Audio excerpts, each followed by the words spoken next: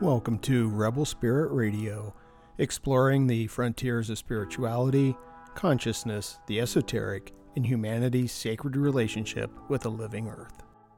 I'm your host, Nick Mather, and in this episode I speak with Eric Wargo, author of Time Loops and the recently released Precognitive Dream Work in the Long Self. Eric discusses his theory of precognitive dreaming, which he argues is a kind of memory of the future. He shares his thoughts on why science rejects well-evidenced phenomena like precognition as pseudoscience and the need for citizen scientists. He talks about the often mundane nature of precognitive dreams, Freud and Jung, and what he believes to be the true nature of synchronicity. Eric Wargo has a PhD in anthropology from Emory University and works as a science writer and editor in Washington, D.C. In his spare time, he writes about science fiction, consciousness, and the paranormal at his popular blog, The Nightshirt. He is the author of Time Loops and Precognitive Dream Work in the Long Self. Eric Wargo, welcome to Rebel Spirit Radio. Thank you for having me. I always appreciate speaking with another dreamer. I think that we're kind of few and far between these days. So I always welcome that. I found your book, Precognitive Dream Work in the Long Self, to be a bit of a mind blower in all the best ways. In fact, I'm still sort of ruminating over it. Some of it was a little bit challenging for me because I've always been more aligned to the thinking of Jung rather than Freud. And you seem to favor Freud. And I hope we can get into that a bit. Yeah. But at the same time, I'm always open to having my ideas challenged. And I've had precognitive dreams. So I'm really grateful to have the opportunity to speak with you today. There's a lot I want to talk to you about, but I think the first question I'll ask is, where does your interest in precognitive dreams and the paranormal come from? Yeah, well, it's a big question. The interest in the paranormal really, I don't know. I think as I look back on it, it's sort of been growing for a couple decades, but it really went to a new level when I had a couple of UFO sightings in 2009, and they weren't high strangeness, experiences. I wasn't abducted. They were just lights in the sky, but they were, very unusual and prompted me to start reading into the subject. And as I read into the subject, I realized that it had tendrils to much larger domain of human experience, namely psychic phenomena. And while I had been raised pretty much a materialist scientist and so on. My parents were scientists, and I didn't have any problems with UFOs, but I definitely had problems with the idea of ESP. That was not something that fit into my world picture at that point. And but I did my due diligence and started reading about the subject and discovered, hey, there's something here, and this is really interesting that mainstream science just doesn't want to hear about. And then in 2011, Daryl Bem, who is an eminent Cornell University psychologist, very big name psychologist, came out with a paper in a major journal. And I at that point was working as the editorial director of another psychological science organization. So that's how I came across his paper. And it was reporting the results of some studies in what is called presentiment. That is, he was reversing the temporal sequence of some basic psychological paradigms, things like priming, facilitation of recall, a few other things, and got these significant results that students, undergraduates in his studies, would pre-spawned to stimuli, and behaviorally, make choices on a computer screen or whatever that seemed to be influenced by things that they were going to be encountering subsequent to their response. And it was really mind-blowing, very mind-blowing paper. It's called Feeling the Future. And he'd been doing this sort of research for a long time, alongside his other research. And this kind of result, gets published all the time in little tiny parapsychology journals and so on. But this was, he got it through peer review in a major journal, and it just made people flip out. Psychologists were so angry about this. And I saw the anger in my colleagues, who were considering writing a letter to the journal and saying this is preposterous and should never be published. The idea being that, well, if the public starts seeing psychology as being about ESP, it'll ruin the reputation of the field. And wow, I really got it was an eye opener. And I think I have a kind of underdog radar that starts flashing when I see what looks like kind of systematic bullying of an unpopular or strange, unfamiliar idea. And that's really what it looked like to me. And boy, that told me, hey, there is something here. If only in, why does it push these buttons? And so that really sent me down the path of studying ESP research. At that point, I was, doing a lot of, research and practice in remote viewing and stuff. But the precognition side of it, there's, ESP is generally divided into three modalities. There's telepathy, clairvoyance or remote viewing, and precognition. And precognition is kind of the most outrageous of those three somehow to people. And it kind of didn't get studied extensively until later than these other modalities. But actually the data in support of it are very, very strong. And there's even an argument to be made. And I engage in these debates with remote viewers that other forms of ESP supposedly are really precognition in disguise. And I talk a little bit in my books about why that's an interesting way of looking at the problem. There's no proof at this point, one way or the other. But in any event, I really started doing extensive reading and study of parapsychology at that point. And of course, I was investigating it in my own life. And being a dreamer and having studied my own dreams for decades at that point, I mean, I kept a daily dream journal. I, had been steeped in Freud and Lacan and stuff in graduate school. And then I got into Jung about 20 years ago. And so I was really familiar with mainstream psychoanalytic and new age dream interpretation, methods. And the topic of precognitive dreaming had never come up in those literatures. But I realized, well, wait, I've had these too. And I kind of swept them under the rug, as one does. You have a weird experience, paranormal experience of whatever kind. The tendency is to just, well, that was strange. And maybe it felt life altering even at the moment, but then kind of doubt creeps in. And in hindsight, well, maybe I was imagining or whatever. I had a precognitive dream on the morning of 9/11, which I talk about in my book, and a few others.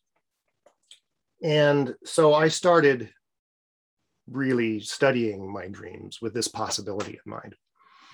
And boom, I mean, it was like turning on a light switch. The moment you start paying attention to this possibility of dreams foreshadowing future experiences in your life, often imminent experiences in your life, often within minutes of waking, often over the next day or two, but sometimes over the span of weeks, months, years, decades even. And if you have a detailed dream journal, you can start to examine that possibility. It was really a very paradigm altering thing for me. And it didn't happen overnight. I mean, you have these experiences and they go, God, this is mind blowing. I had a dream about, this scene in a movie that I watched the next day, and it's like, it's impossible. It defies everything we know about time and consciousness and everything else. And yet doubt creeps in. You have to sort of have these experiences again and again and again. And it's that repetition of realizing that, wow, the mind brain, whatever you want to call it, works in a very different way than any of our assumptions. And time, and it upholds actually a very classical idea about time that goes back to Einstein, really, and that's actually not really questioned by most or by many physicists. Yet we kind of just ignore it because it doesn't fit with our experience. But that's the idea that we live in a four-dimensional space-time continuum. It's what Einstein's discoveries led to, and his math teacher Hermann Minkowski called it a block universe. And this block universe model, says that, imagine space-time is a four-dimensional block. We can't imagine those four dimensions, but just imagine there's two dimensions of space and one dimension of time, and that we are world lines. Objects and particles and people are all lines snaking through that block for a certain length, of that block, and that the present moment is a cross section of that four-dimensional reality. So we're really, I feel like I'm, I see a body here and so forth. I see you sitting there, but we're both really space-time worms, snaking through the four-dimensional block. And that's the reality that precognition totally supports. So there's, on the one hand, there's this validation from kind of the most theoretical, relativistic cosmology and lived experience of many, many people. When I published my first book, Time Loops, which was sort of more theoretical about how precognition might work, I went into dreams a bit because that's sort of the classical way that people tend to experience it. But I also talked a lot about how it worked, manifests in art and creativity and so forth. But after I wrote that, I got bombarded by people telling me their precognitive dream stories and wanting insight about them, because these things can be very troubling for people. You might have people, again and again and again, I get emails from people who've had premonitions of a loved one's death or a disaster in the news. And these things unfold because they had a dream about it beforehand, and then they feel guilty, or they feel just a lot of troubled emotions. Did I cause it? Am I responsible? Could I have done something? Could I have warned the person? All these thoughts go through people's heads. And I think I even say in the new book that I think this kind of guilt and disturbance that people feel around premonitions specifically is a major mental health consequence of this thus far unacknowledged capacity, and I'd say constant feature of our psychology. So this is consequential. This is not just it's not about it's not just about developing some new superpower and not just a novelty. I mean, it really has consequence in people's lives, and if they don't understand it, or if they have confused understandings about it, maybe based on folklore or based on their own cultural belief systems or things they've read in cheap ESP books instead of expensive ESP books, right. That it can have real consequences. So I realized, okay, someone needs to write a real guidebook here. And I had, over the years amassed kind of a lot of experience in interpreting dreams and looking for precognition in dreams, and figuring out the tricks of the brain that sort of keep it hidden. And so yeah, that was the impetus for the new book. And this is a long answer to your initial question, but that's my path. Yeah. No, there's a lot to kind of unpack in that. So the first question I wanted to ask is, you mentioned the article by Daryl Bem, and that it was met with anger from the psychological community. Where do you think that anger was coming from? That's a great question. There are, first of all, it's such a dogma in psychology that, and I think any professional working in the field, whether, however closed-minded or open-minded they personally are, there's, they have been indoctrinated, really. I mean, every professional, no matter what the field, is indoctrinated. We're all indoctrinated. So I'm not singling out psychology, but in their Psych 101 textbooks, there's a section on pseudoscience. Okay.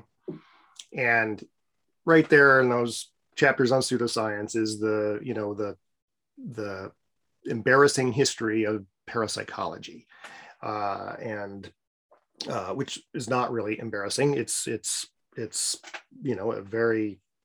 had very, very legitimate, respectable researchers, and has amassed, in fact, quite a lot of good and compelling science. But there's also the shady and not quite up to snuff practitioners, and those are the ones that get singled out. So there's this reputation of pseudoscience that attaches to it. And boy, the last, that is, any taint of pseudoscience is really, a legitimate scientist wants to avoid that as much as possible. And psychology is particularly sensitive to that because of its history. Psychology has always had to defend itself as a hard science against charges and claims by other kinds of scientists that, well, what you're doing isn't really science. That's always been the kind of there in the background of psychology, and that's driven psychology to be very careful of its reputation, and to develop, advanced methods that seemingly increase the rigor and reproducibility of its results and so on. In fact, the reality is it's got problems. It's got real problems. And one of the ironies, one of the really interesting ironies of Daryl Bem's paper was that it provoked a real soul searching in the field, because psychologists thought, well, if this pseudoscience is getting published and this passed peer review, and his statistical methods look okay, well, then clearly there's something wrong, and we need to investigate why this kind of thing is making it through the publication process. And as we know from the last 10 years, the big story across all the sciences, and especially in psychology, has been the replication crisis. I mean, studies after studies fail to replicate, and they get pushed out on TED Talks, and people make their careers on some little slightly counterintuitive, but not too counterintuitive finding that, sounds great. And then it fails to replicate in further studies. But by the time those failed replications occur, everyone has moved on, and they just assume that what they read in that one interesting study is true. And so this is a super big problem. And it goes across a lot of sciences. It's true in the health sciences and so on as well. But so this Daryl Bem's paper catalyzed this intensified look at psychology, and there was a team then formed to redo all the experiments in like a year's worth of some of the top journals and see how many could replicate. And they found some appalling figure that less than half, I think, replicated. It provoked a lot of discussion. The irony is that Daryl Bem's studies have replicated very well. There were initial claims. The skeptics all came out of the woodwork saying, yes, this can't be replicated. And yeah, we tried this and that we got no results. And, this is BS. In fact, something like, I think there was 87 independent replications of some of his studies that got the same results he got, and the statistical likelihood of that being a fluke is vanishingly small.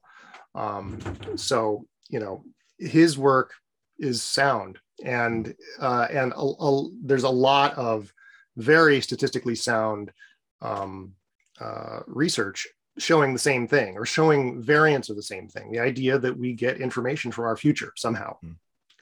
And one of the former heads of the American Statistical Association or whatever is one of the allies of parapsychology, and she again and again will tell you that it is, the statistics show that this is real, and no one wants to hear it. No one in psychology wants to hear it. No one in other fields wants to hear it, but they are going to have to listen eventually because it's real. Yeah. I can relate. One of the classes that I teach on a regular basis is logic. And one of the things I'm supposed to discuss is pseudoscience. And in every logic book, essentially all it does is says, yeah, this isn't real. And I can't in good conscience stand in front of a class of students and just indoctrinate them that way, when I know that there's evidence in support of some of these things. You mentioned Daryl Bem. I know that Dean Radin has done some really good work, and some others. And it's, in me, from my point of view, I think it's fascinating in some aspects, in the sense that, and this is where I really appreciate your work, because I think it's vital to like philosophy and religious studies to look at these things and take them seriously. I understand you're friends with Jeffrey Kripal, and that's why I really appreciate his work, because he's taking these things seriously. And I often think in terms of science, in the sort of the history of science, there's Thomas Kuhn and the revolutions of, scientific paradigms. And what drives the shift into a new paradigm are anomalies. And I think consciousness is the anomaly that's going to shift us into the next paradigm. And that's not going to happen if people just have blinders on and say, yeah, this isn't happening. Right. Yeah, absolutely. So, but just along these lines, I think you've already answered this, but what do you say to these skeptics who just automatically reject it? I mean, you just kind of point out that, yeah, they've done these studies. Is there any way to convince them? No, there's not. And honestly, you can ask me that question. It's an interesting question, but I've never had to confront it. No skeptic has ever confronted me about this directly. Yeah. And I'm not sure what I would say. I'd probably get all tongue tied, because it's like, there's I've done 10 years of research on this. Read my books, read my books, get back to me after you've actually read what I say in my books, and considered, the massive evidence, both from scientific research, although for me, honestly, the science only goes so far in helping both prove and understand what's going on. We really need to draw honestly on human experience and subjective experience. And yeah, for scientists, that's anecdotal. Right. But when the anecdotes pile up like a mountain. And not only are they, so overwhelming in number, but they're consistent. They're consistent in very particular ways. And that's what really kind of drives my research, is finding those consistencies in these mountains of anecdote that point to something real. I often, there's different kinds of science. I think when we think of science, we think now of some person in a laboratory doing something that can be repeated, very, very carefully, and experimental science. But, there's also, what do we call exploration? It's not quite science, but, you can go to be an explorer in the 19th century and go into the Congo and see gorillas and come back and describe gorillas, and people aren't going to believe you, or some will believe you and some won't. Ultimately you just have to bring some gorillas out, and show them enough pictures, show them, let them experience a gorilla themselves. They will, that will change the conversation. Now, is that science? It's something on the border. And I think that's kind of what I'm trying to do. I'm trying to not only show people a lot of reports, I'm giving them the tools to experience it themselves. And that's what the new book is about turning people into citizen scientists, to look. The only way you're going to be convinced, if you're not convinced by this, just try it yourself, and see if you aren't convinced. And I've had some great testimonials, honestly, from and I kind of expected this, but I didn't make any promises in the book, but testimonials from readers saying, the first night I tried this, I had a precognitive dream, in some cases about something they were about to read in my book the next day. So it's like there's this fractal geometry going, and it's like, yep, that's the way this stuff works. Yeah. And you start having those experiences. My hope is that I'll be part of, I think there are a lot of writers right now, a lot of people right now, including Jeffrey Keipel, who you mentioned, and others, who are really trying to change the conversation about paranormal phenomena in general and open people's minds. And I think there's a kind of younger generation of scholars too, who are a bit more open-minded and a little more skeptical of the skeptics.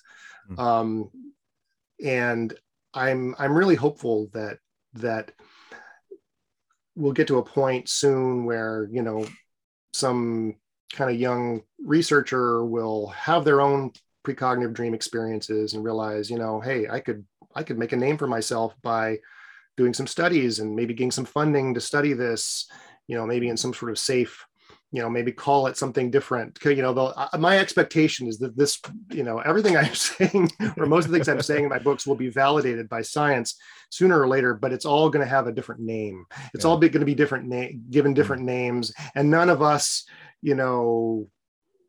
liminal people out here in parapsychology land and studying the paranormal are ever going to get any credit for it.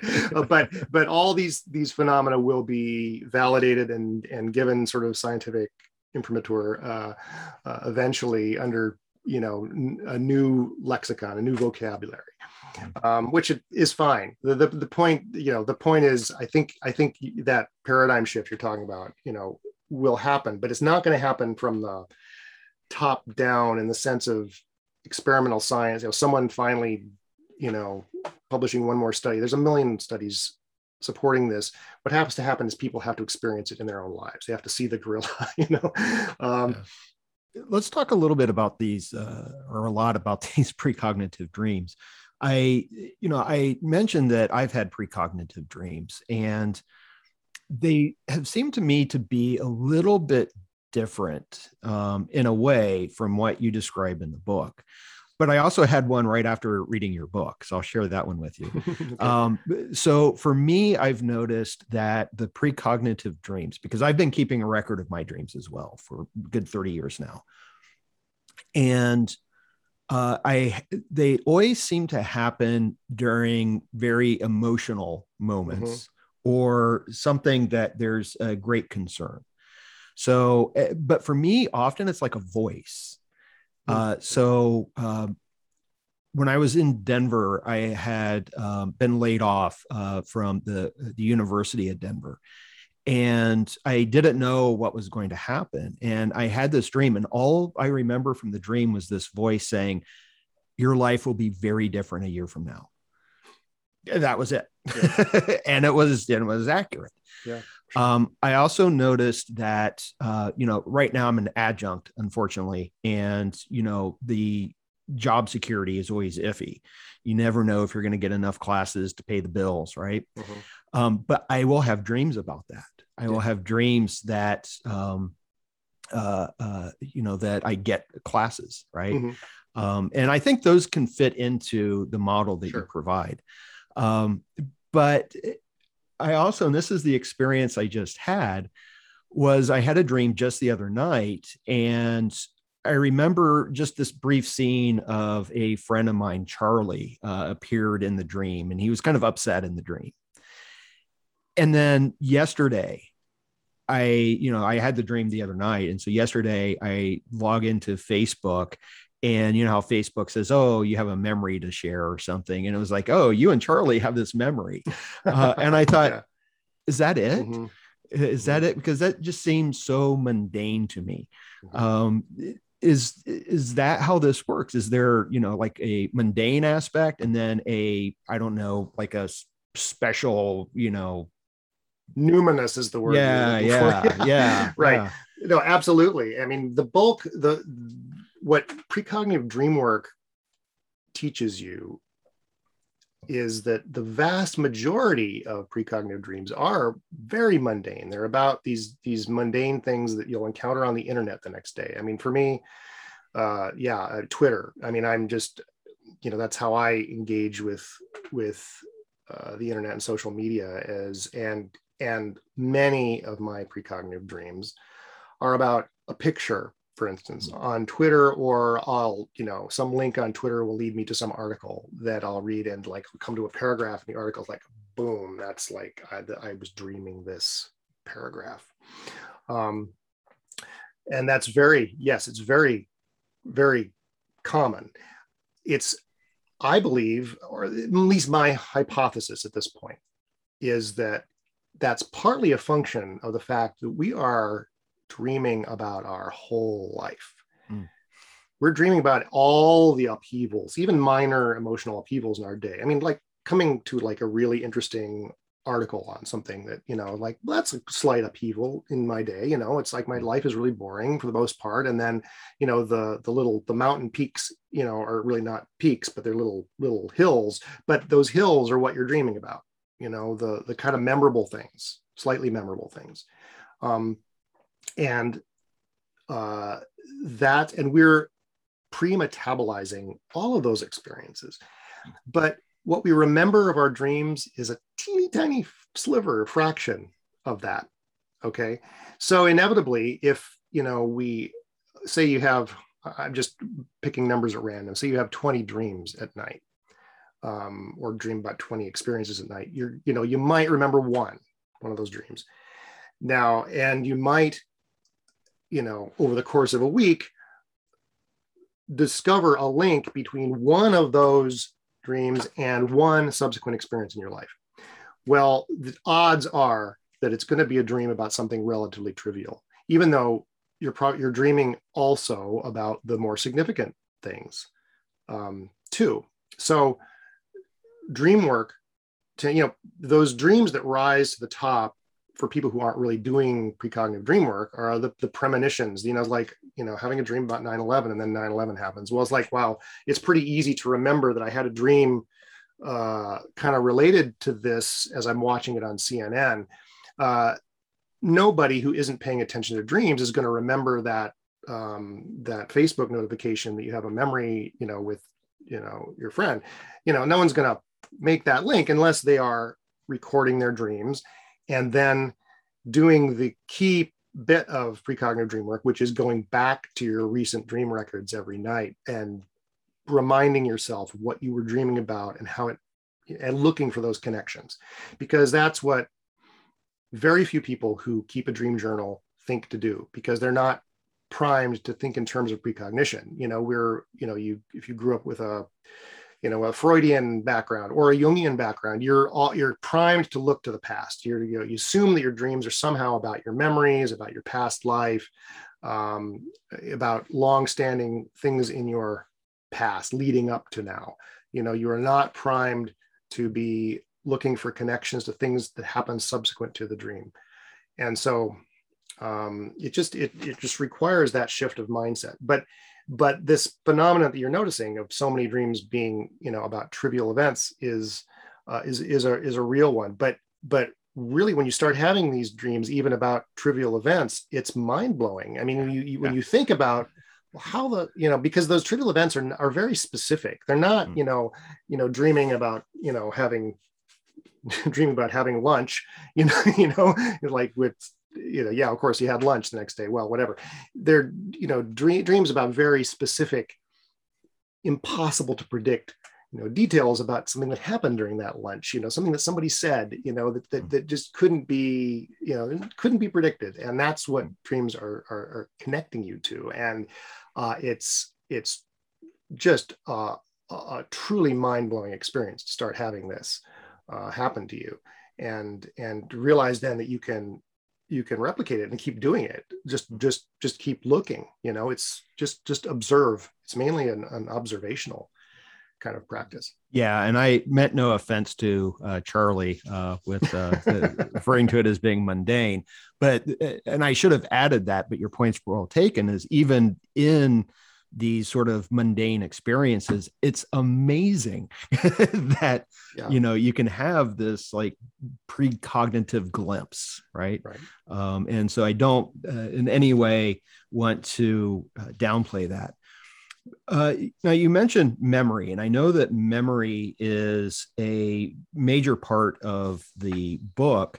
And isn't part of your argument that our memory extends into the future? That's kind of what we're doing. We're sort of remembering the future. Absolutely, yeah. I think that's exactly how it works. And a lot of, we mentioned those patterns that you start to see when the anecdotes accumulate.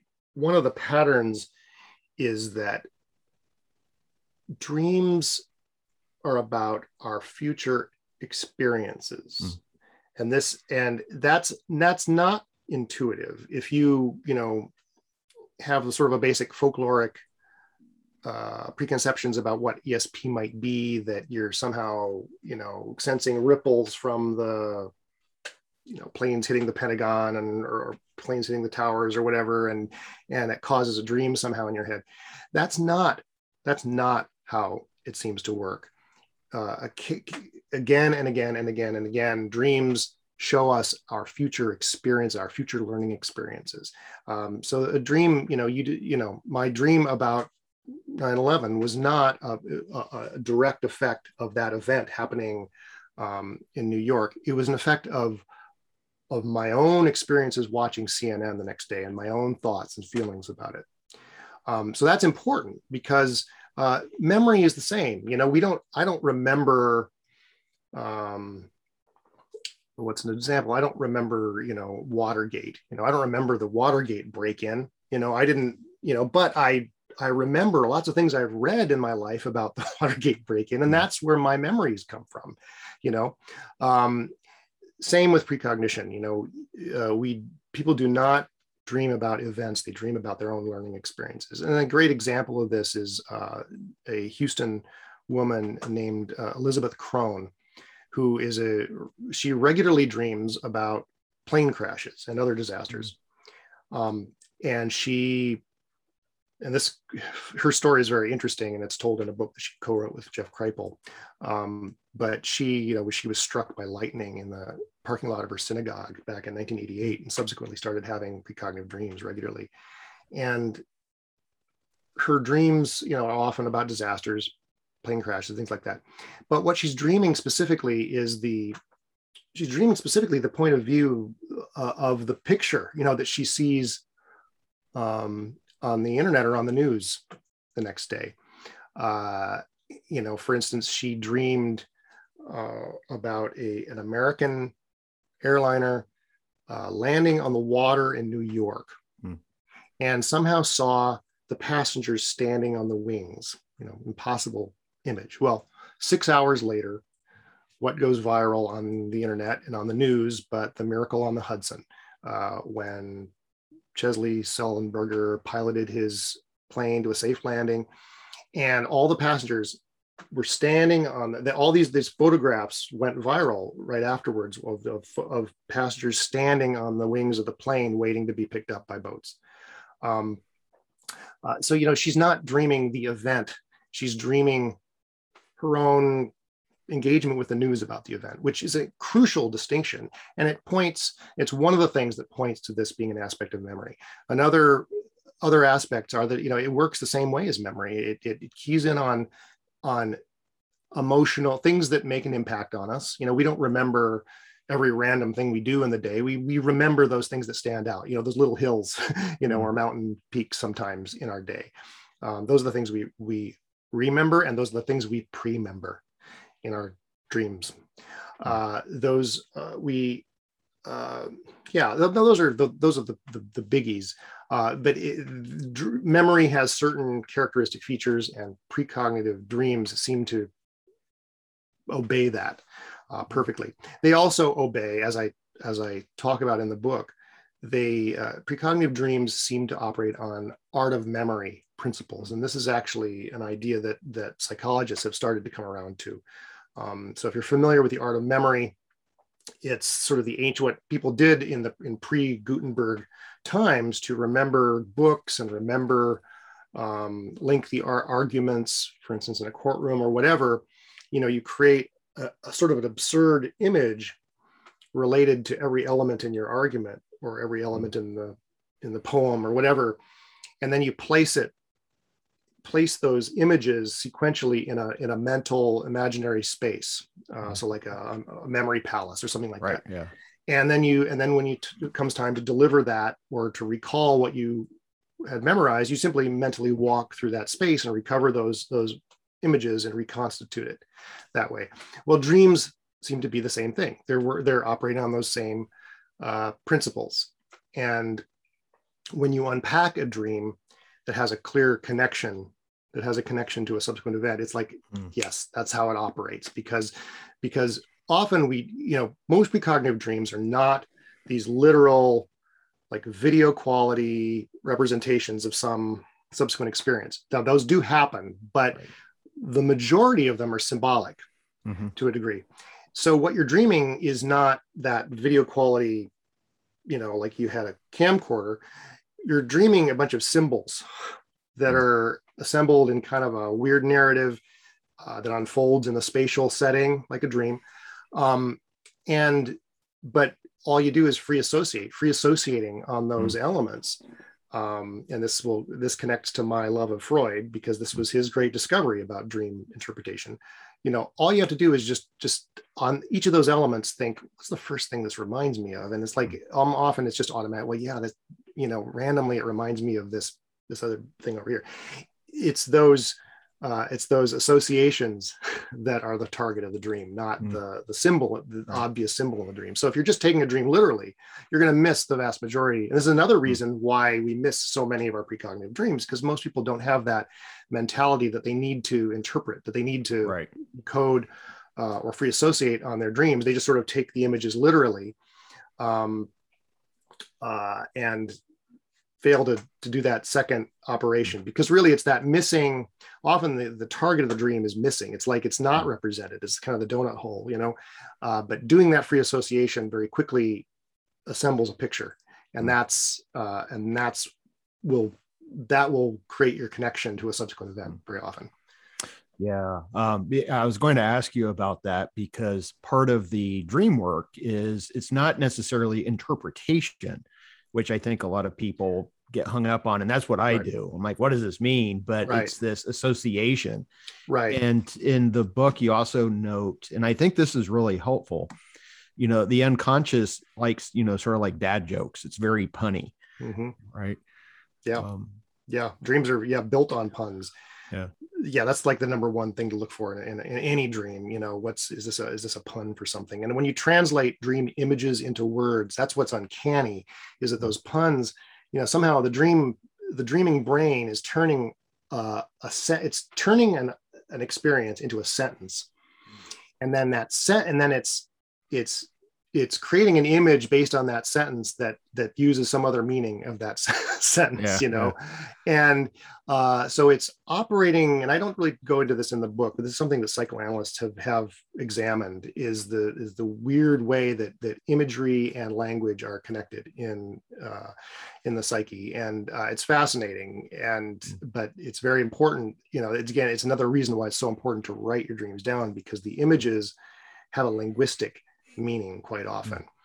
And you'll start to notice all kinds of examples of it when you start doing this work. We're talking about Freud. Let's maybe say a little bit more about Freud. And I also want to ask you about synchronicity, Jung's concept of synchronicity, because you have a bit of a different take on that. You want me to talk about Freud first, or? Sure. Whatever feels. Well, yeah, Freud is super important for all of this, because he was really, his book, The Interpretation of Dreams, which was what really put him on the map as a major thinker of the 20th century. In fact, he wrote it actually came out in 1899, but he wanted the publisher to put 1900 on it because he wanted it to be part of the new century, you know. Right.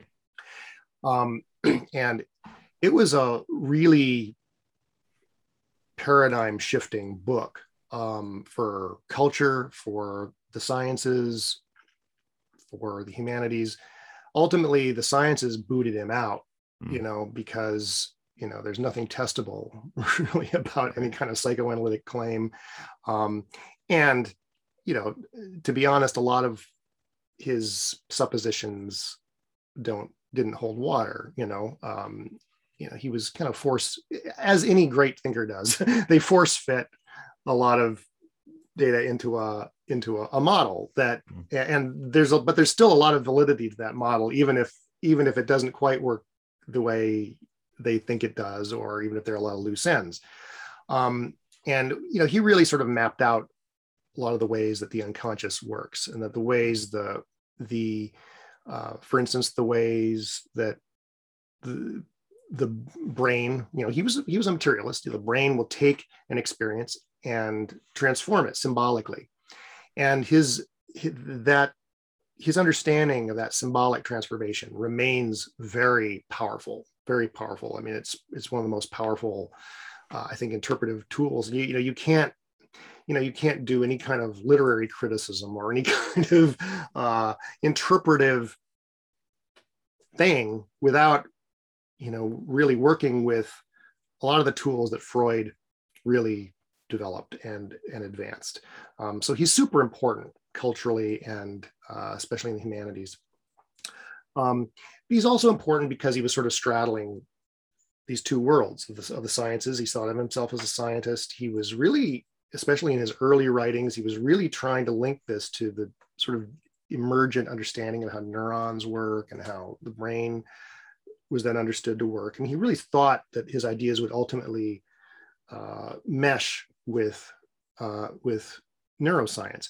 And he was right, because, you know, in the last 20 years, neuroscientists have really come around to embracing a lot of what Freud was saying. But again, they do it with their own terms. You know, they don't call it the unconscious, and they don't, you know, they put their own terms on it. But you know, anytime you're reading about priming studies or any kind of, you know, implicit processing is often called in the brain, you know, Freud was the pioneer in thinking about that. And so a lot of neuroscience has really come back to sort of validating a lot of the things that, a lot of his larger claims.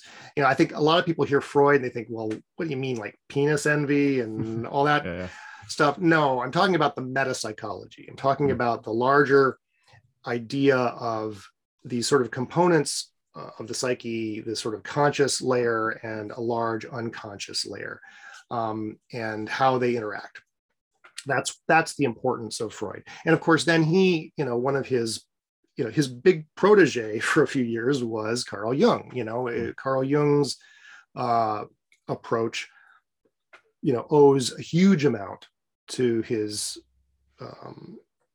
tutelage with Freud. And they diverged. Jung started to, detect that there was more going on in his patients' dreams and symptoms, and in his own dreams and symptoms, than this kind of reductive, sexual, this kind of sex and violence that we kind of associate with the Freudian unconscious. And Jung was detecting connections to myths and religion and so on. And Jung was also influenced by occultists of the time. So he was drawing, I think the idea of archetypes and stuff actually came from Steiner, I believe. And theosophy was a major influence at the time. And in fact, he was reading books that were put out by the Theosophy publishing house. A lot of his his interest in world religions and mythology and stuff like that was facilitated by the theosophists of the last century.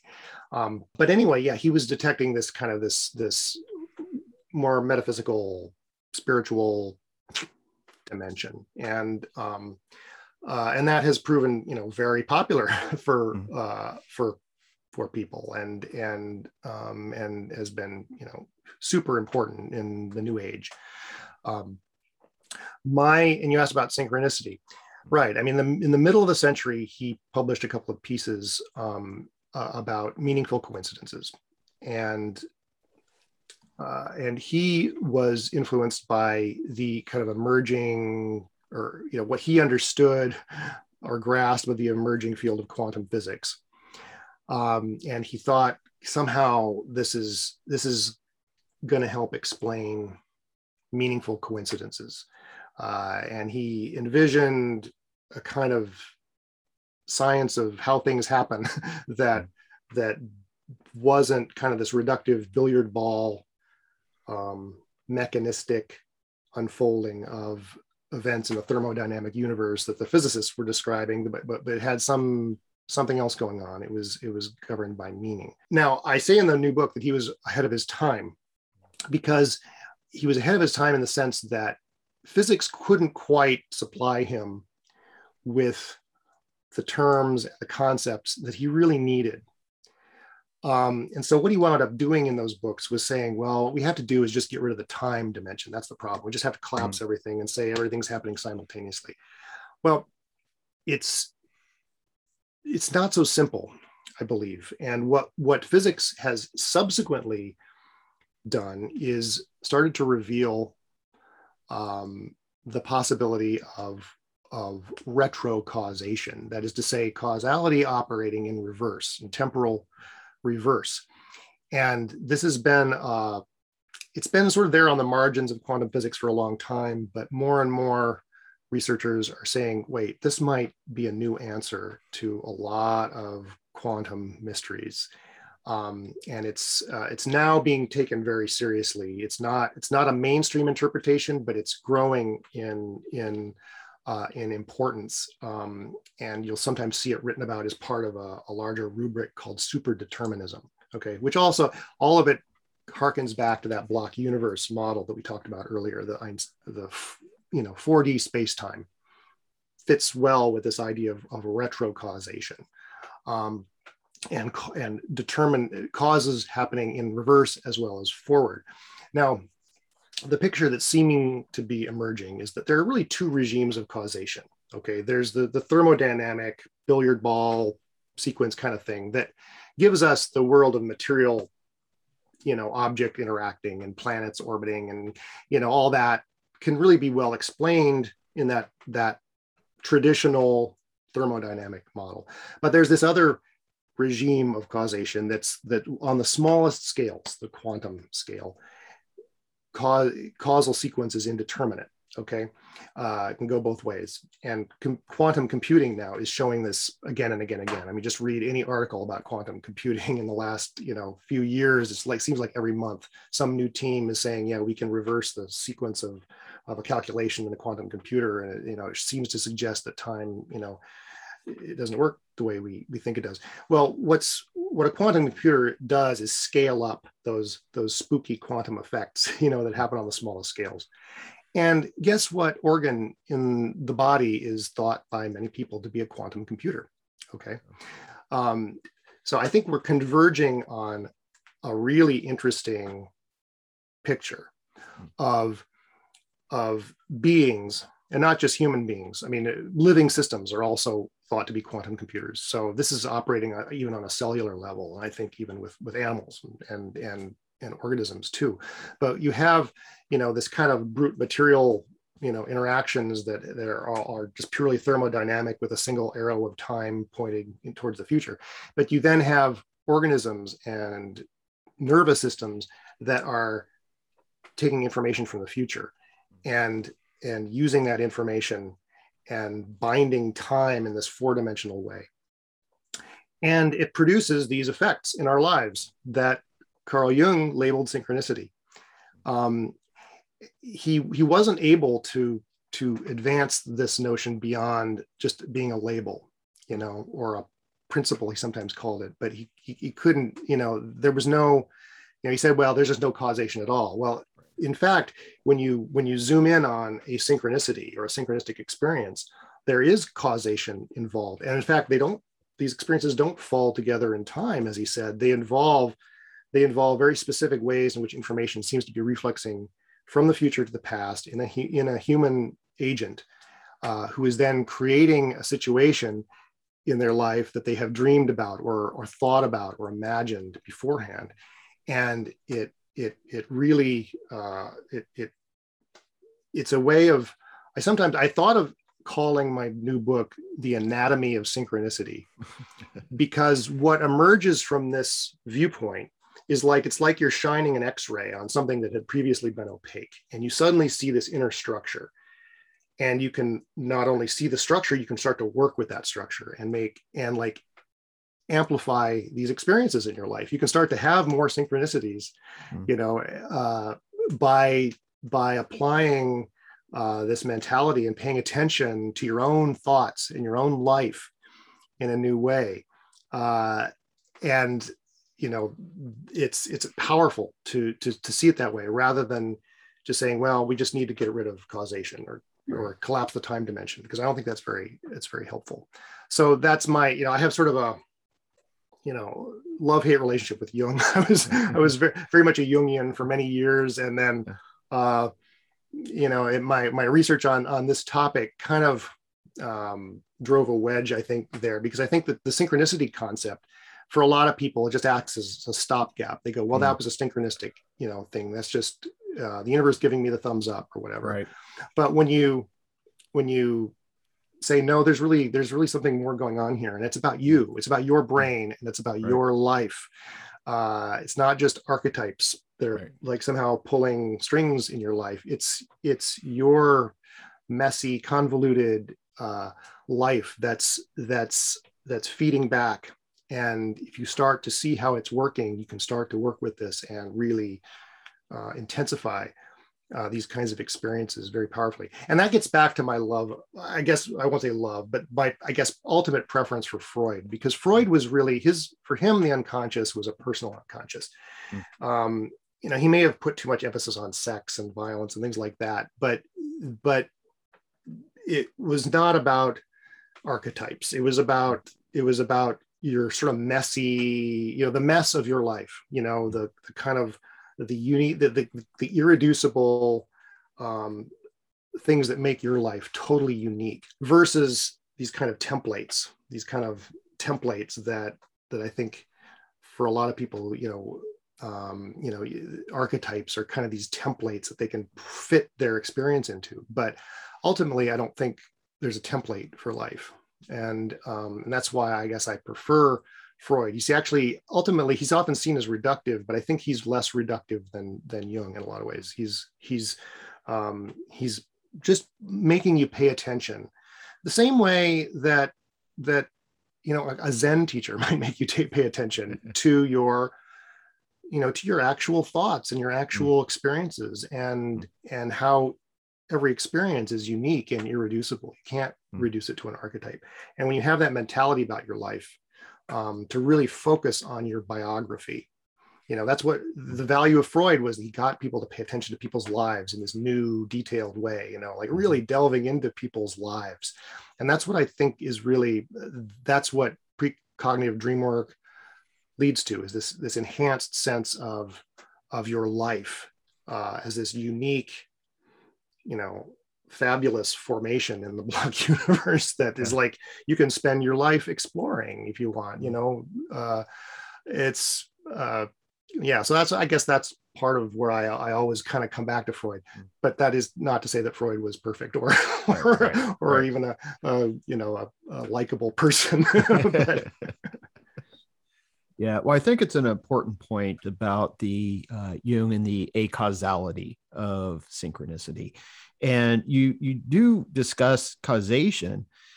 And maybe this is going back to where we started, in a sense, with the rejection from science, because you're actually arguing for this sort of retrocausation, a kind of a teleological model.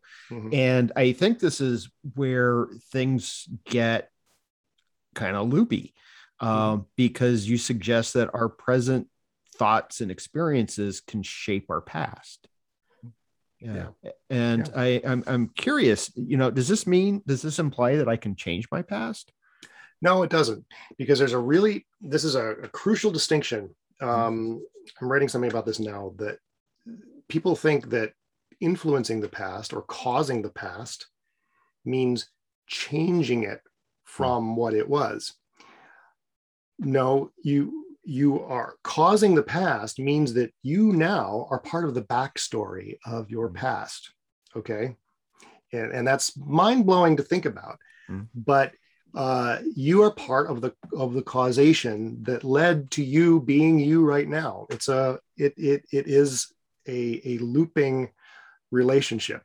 It's very science fictional, and it goes against, it goes against how we are comfortable thinking about our lives. But yes, this is the implication, because if you are, the point is, if you have an experience, I have it say I wake up with a dream about planes crashing into buildings, and then tomorrow, I see that on the news. We just think of that, well, that was a precognitive dream. But what that implies is that my thoughts today, having a conversation with you, influenced my dreams last night, or maybe a year ago. Maybe if there's some amazing revelation awaiting me in my inbox later after my interview, and I learned something amazing that I didn't know from an old friend or whatever. I might have had a dream about that a year ago. Now, most people who don't pay attention to their dreams, maybe that dream didn't have much of an effect on them. But if you have a lifetime of recording your dreams, paying attention to your dreams, and then maybe acting on the basis of your dreams, taking, honoring your dreams in some way, just making art based on your dreams, or whatever. I've started keeping souvenirs. I incorporate them into sort of an ongoing art project. I have a lot of little ways of honoring dreams that I have. Well, you know what? You are starting to building those habits. You are building the habit of retro-causing yourself in visible ways. I can now trace in my dream journals ways in which my thoughts on a certain day actually influenced a course of action in my past, and deflected me. There's a model in physics for retrocausation of shooting a billiard ball through a wormhole into the past at its younger self and deflecting it, and turns out all the math works out that when you do that, you actually deflect the billiard ball into the wormhole.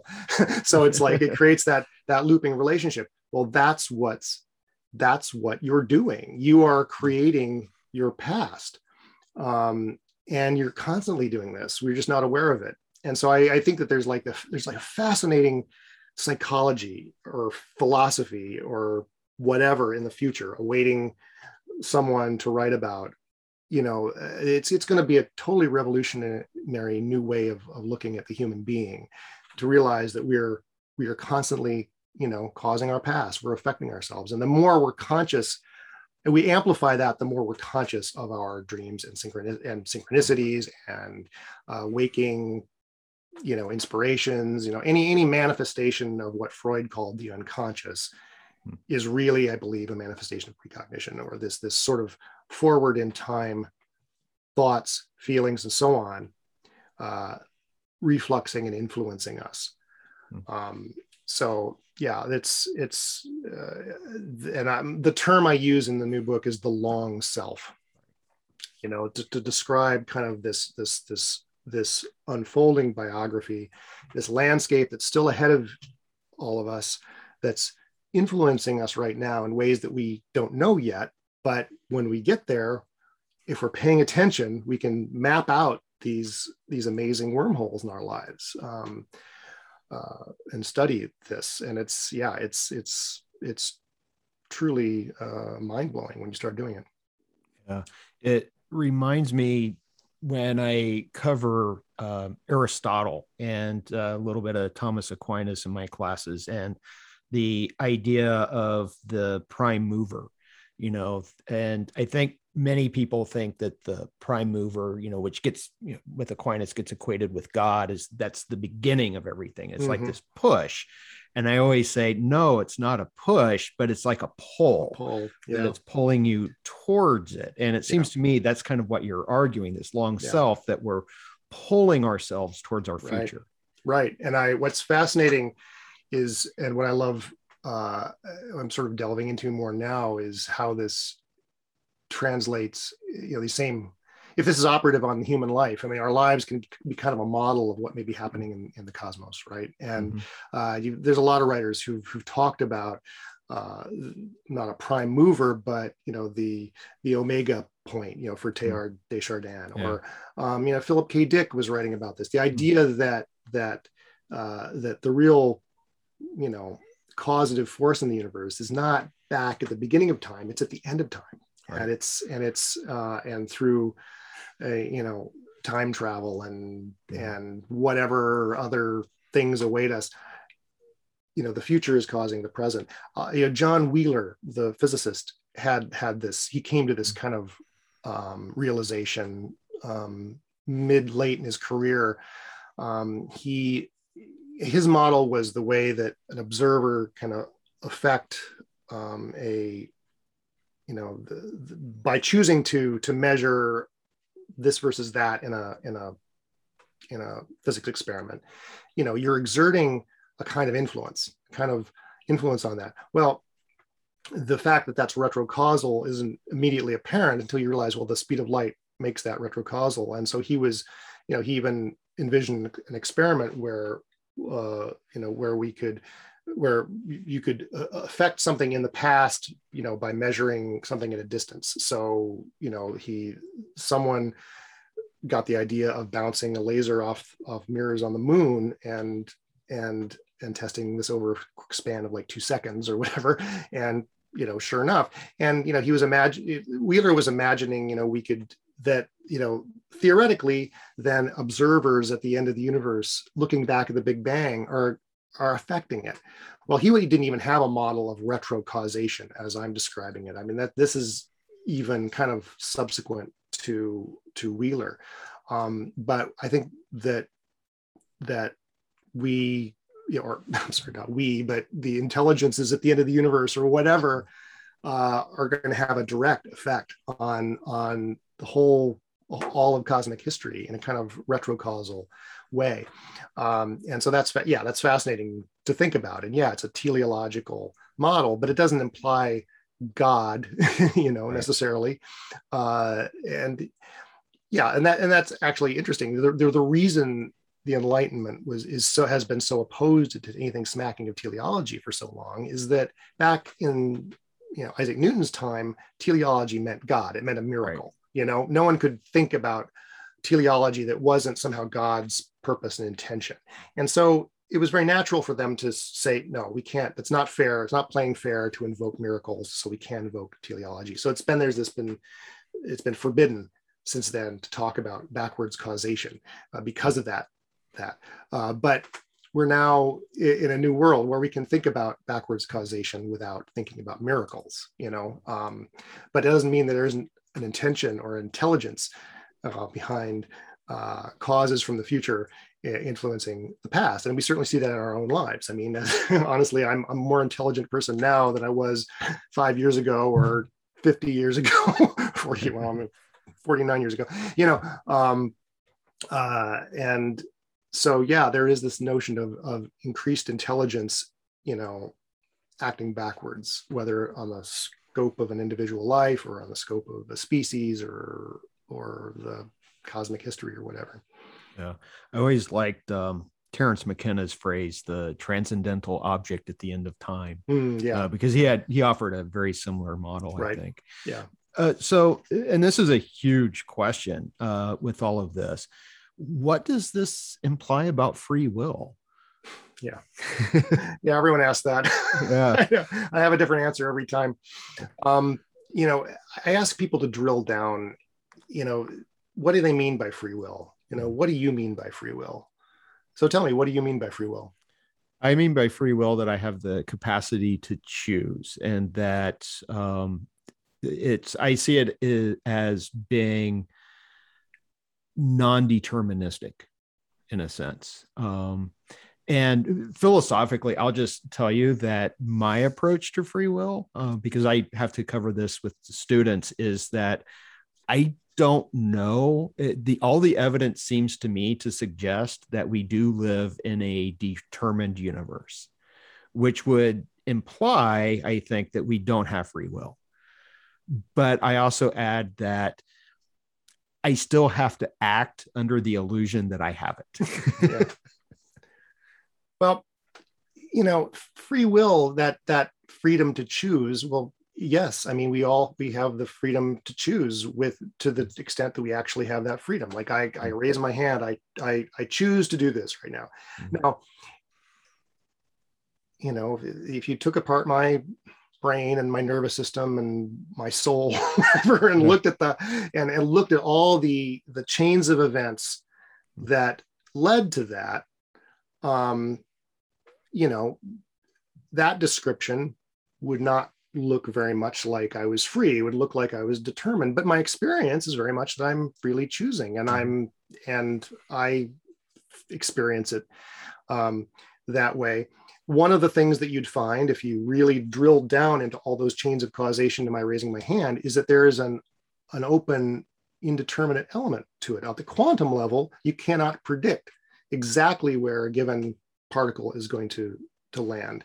Okay. And that's always, and under the so-called Copenhagen interpretation of quantum mechanics, that's always been said as just intrinsic in reality, that essentially God plays dice, and this really bugged Einstein. Well, what the retrocausal interpretation says is, no, there actually isn't any randomness, but those causes, that indeterminate element in a particle's behavior is actually coming from its future. It's influenced by the next thing that particle hits, is determining its history. And that's the fascinating thing, that okay, maybe you can't determine how I raise my hand, but maybe it's my future. Maybe I'm pulling my meat puppet strings from a point farther along my timeline. I talk about this in time loops a bit. And I think that's like, well, okay, I'm not free will, no free will. I don't think you can't, I think these are semantic problems, it doesn't change my experience, but it changes the way I look at my experience. And it's like a pretty exciting new way of looking at your experience. So I'm not really bothered by the free will question. Another way I often answer this question, I'll just say quickly, is that my tradition, if you want to say, is Zen. I'm a Zen meditator for many years, and I've, when I meditate, sometimes if I have sort of thoughts intruding or whatever, I'll just set them on a mental little shelf over here on the upper right portion of my visual field. I'll just kind of say, I'll just set it on my shelf. It's like I'm not getting rid of it, I'm not destroying it or denying it. I'm just saying, let's just set it on the shelf. I'll take it down when I'm done, but I just don't want it, bothering me right now. And that's what I ask people to do with free will. Just kind of set this idea up on a shelf.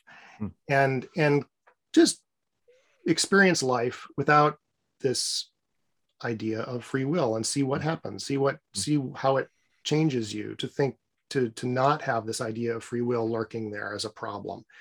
And I've found that, I'm much happier and healthier without the notion of free will. It's baggage, it's sort of philosophical baggage. It's not doing me any good. Zenists, I don't think are very into free will. I mean, it feels like it's about being spontaneous and all that, but it's also about getting rid of that baggage about whether we have free will or not, just acting, and the less you're burdened by these pieces of baggage, the more your actions are effective and the more you're happy and more like, wow, you feel like you're in charge of your life in a way when you don't have that idea of free will there.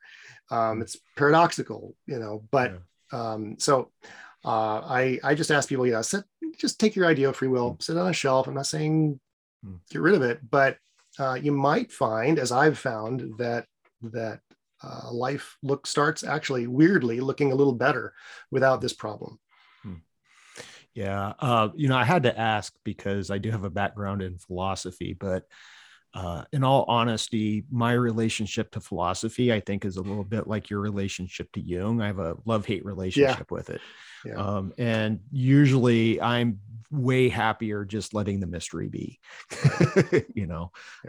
and, there are a lot of philosophical questions that I could ask you, not just about free will, but about consciousness. And I know in the book, you seem to kind of suggest, I'm not so interested in that question. And that your focus is on the unconscious and this question of time itself and our experience of time. I mean, it's so rich, but I like the idea that the focus is on the experience, the human experience of these things and working with the experience of these things. I know that we're starting to run out of time here. So I just have a couple more questions for you.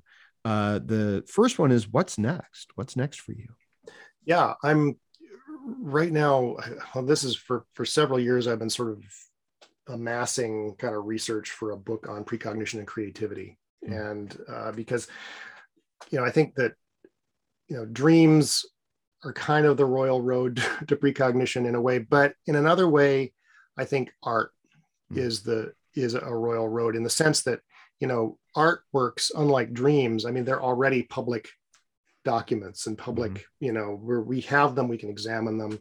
And in the case of famous writers and famous artists, we have a life that we can compare it to, and we can start to examine the way precognition might work in that sphere. And so, very slowly, I'm working on a book where I'm looking at precognition in the lives and the work of artists, some famous artists that you wouldn't think of. And the Time Loops has a couple chapters on, like, I delve deeply into Philip K. Dick, who was famously precognitive, and also Morgan Robertson, who's the writer of the novel Futility that predicted the Titanic disaster very uncannily. But the new book will be all chapters like that, but all on a wide range of artists that are not thought of as precognitive. I mean, Tolkien, Kafka, things like that. So David Lynch. So I'm excited about it, but it's a lot of reading and a lot of research, and I'm going very slowly on it, but that's my next project. Well, I see a lot of people identifying similar things from The Simpsons, where they're yep, The Simpsons predicted it. Sure. But with David Lynch, that was, I know you mentioned Lynch in the book, and I consider Lynch one of the gods that walk amongst us. But I was thinking in terms of Twin Peaks quite a bit when reading your book, and being stuck in the lodge. That's probably the best example I've ever seen of being in a time loop, and I'll see you again in 25 years. Right. Well, honestly, I think I think Lynch is fascinating for so many reasons. And of course, he famously is a meditator. Right. He does transcendental meditation, but I've found that when I'm, I don't have time for meditation really much anymore. But when I am in sort of a practice, and I'm meditating continuously, life takes on an aura that feels very much like Twin Peaks. And it's like this weird mixture of comedy and threat, kind of like behind everything. And it's wonderful. I mean, it's just like, I feel like my whole life is like I'm living in this kind of Twin Peaks environment where there's, so much going on that's funny and strange and all that, and it feels like that world. And it's like he's so tapped into to that reality, and that's why he's so, I mean, I agree with you. He's, one of the greats, probably the greatest artist of our time. I would venture to suggest. But he's also a mystic, and he's really tapped into something pretty amazing. He is. And I'll just say this, I don't want to open up any doors here, but in the latest Twin Peaks: The Return, that famous episode 8, a friend and I just kind of keep going back to that as this model of kind of where we are now. We sort of see, especially with that woodsman towards the end, who goes into the radio station, and he's like just chanting, and we're interpreting this as like the archons, and that there's this dark spell that has fallen, over the world. And so symbolically, it's, he's tapped in. He's tapped in. Absolutely. Yeah, I agree. So the final two final questions. One is, how's your 2029 Tesla holding up? It's great. It needs servicing. I need to take it to the service center, but it's like the service center for it doesn't exist yet. So I have to. It needs new lubricant. They're going to invent like in 2025, and it doesn't exist, and I have to like wait to get an oil change for it. Okay. Yeah. Well, I had to ask. So where is the best place for people to find out about you and your work? I know that you have a couple places, I think, that people can go. Yeah, I have a website or a blog called thenightshirt.com. And I've been so busy with kids and day job and everything the past year that I haven't really posted much on it lately, but I do try to post my podcast and webcast interviews on there. And I'm on Twitter at the Nightshirt, again, all one word, is my Twitter handle.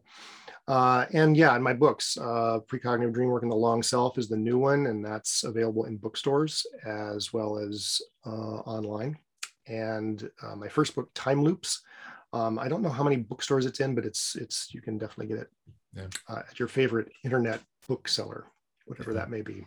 Well, I'll put a link to the website and your books. Usually I provide links to bookshop.org because Jeff Bezos does not need to be any richer than what he is. Right. But I'll put those in the show notes and the video description on YouTube. Eric, thank you so much for your time. I really enjoyed speaking with you. I'm a fan of your work now, and I'm going to be getting Time Loops. I need to read that next. And I look forward to your next work too. So thank you so much. All right. Thank you. This has been a pleasure. Thanks. Thank you. And that's a wrap on episode 16 of Rebel Spirit Radio. Thank you so much for listening or watching if you are part of my YouTube audience. If you enjoyed this podcast, please make sure to give it a positive review on whatever platform you use to listen to podcasts. Your reviews really do help. And please consider subscribing. For those viewing on YouTube, please give this video a thumbs up and subscribe to the channel. Make sure you hit that notification bell so you will be informed when I upload new content. For the time being, I'll be releasing episodes every other week with the goal of releasing them every week in the near future. I'm also working on creating additional video content for the YouTube channel, including book reviews, educational videos on topics concerning spirituality, the history of religion, and the religious response to the climate crisis. If you would like to support my work in creating free and credible material on YouTube, please consider making a one-time donation via PayPal. You can find a link in the video description or show notes. Your support makes this podcast possible. I'm Nick Mather, and you've been listening to Rebel Spirit Radio. Until next time, may you be in peace, may you flourish in all possible ways, and may you continue to nurture your rebel spirit.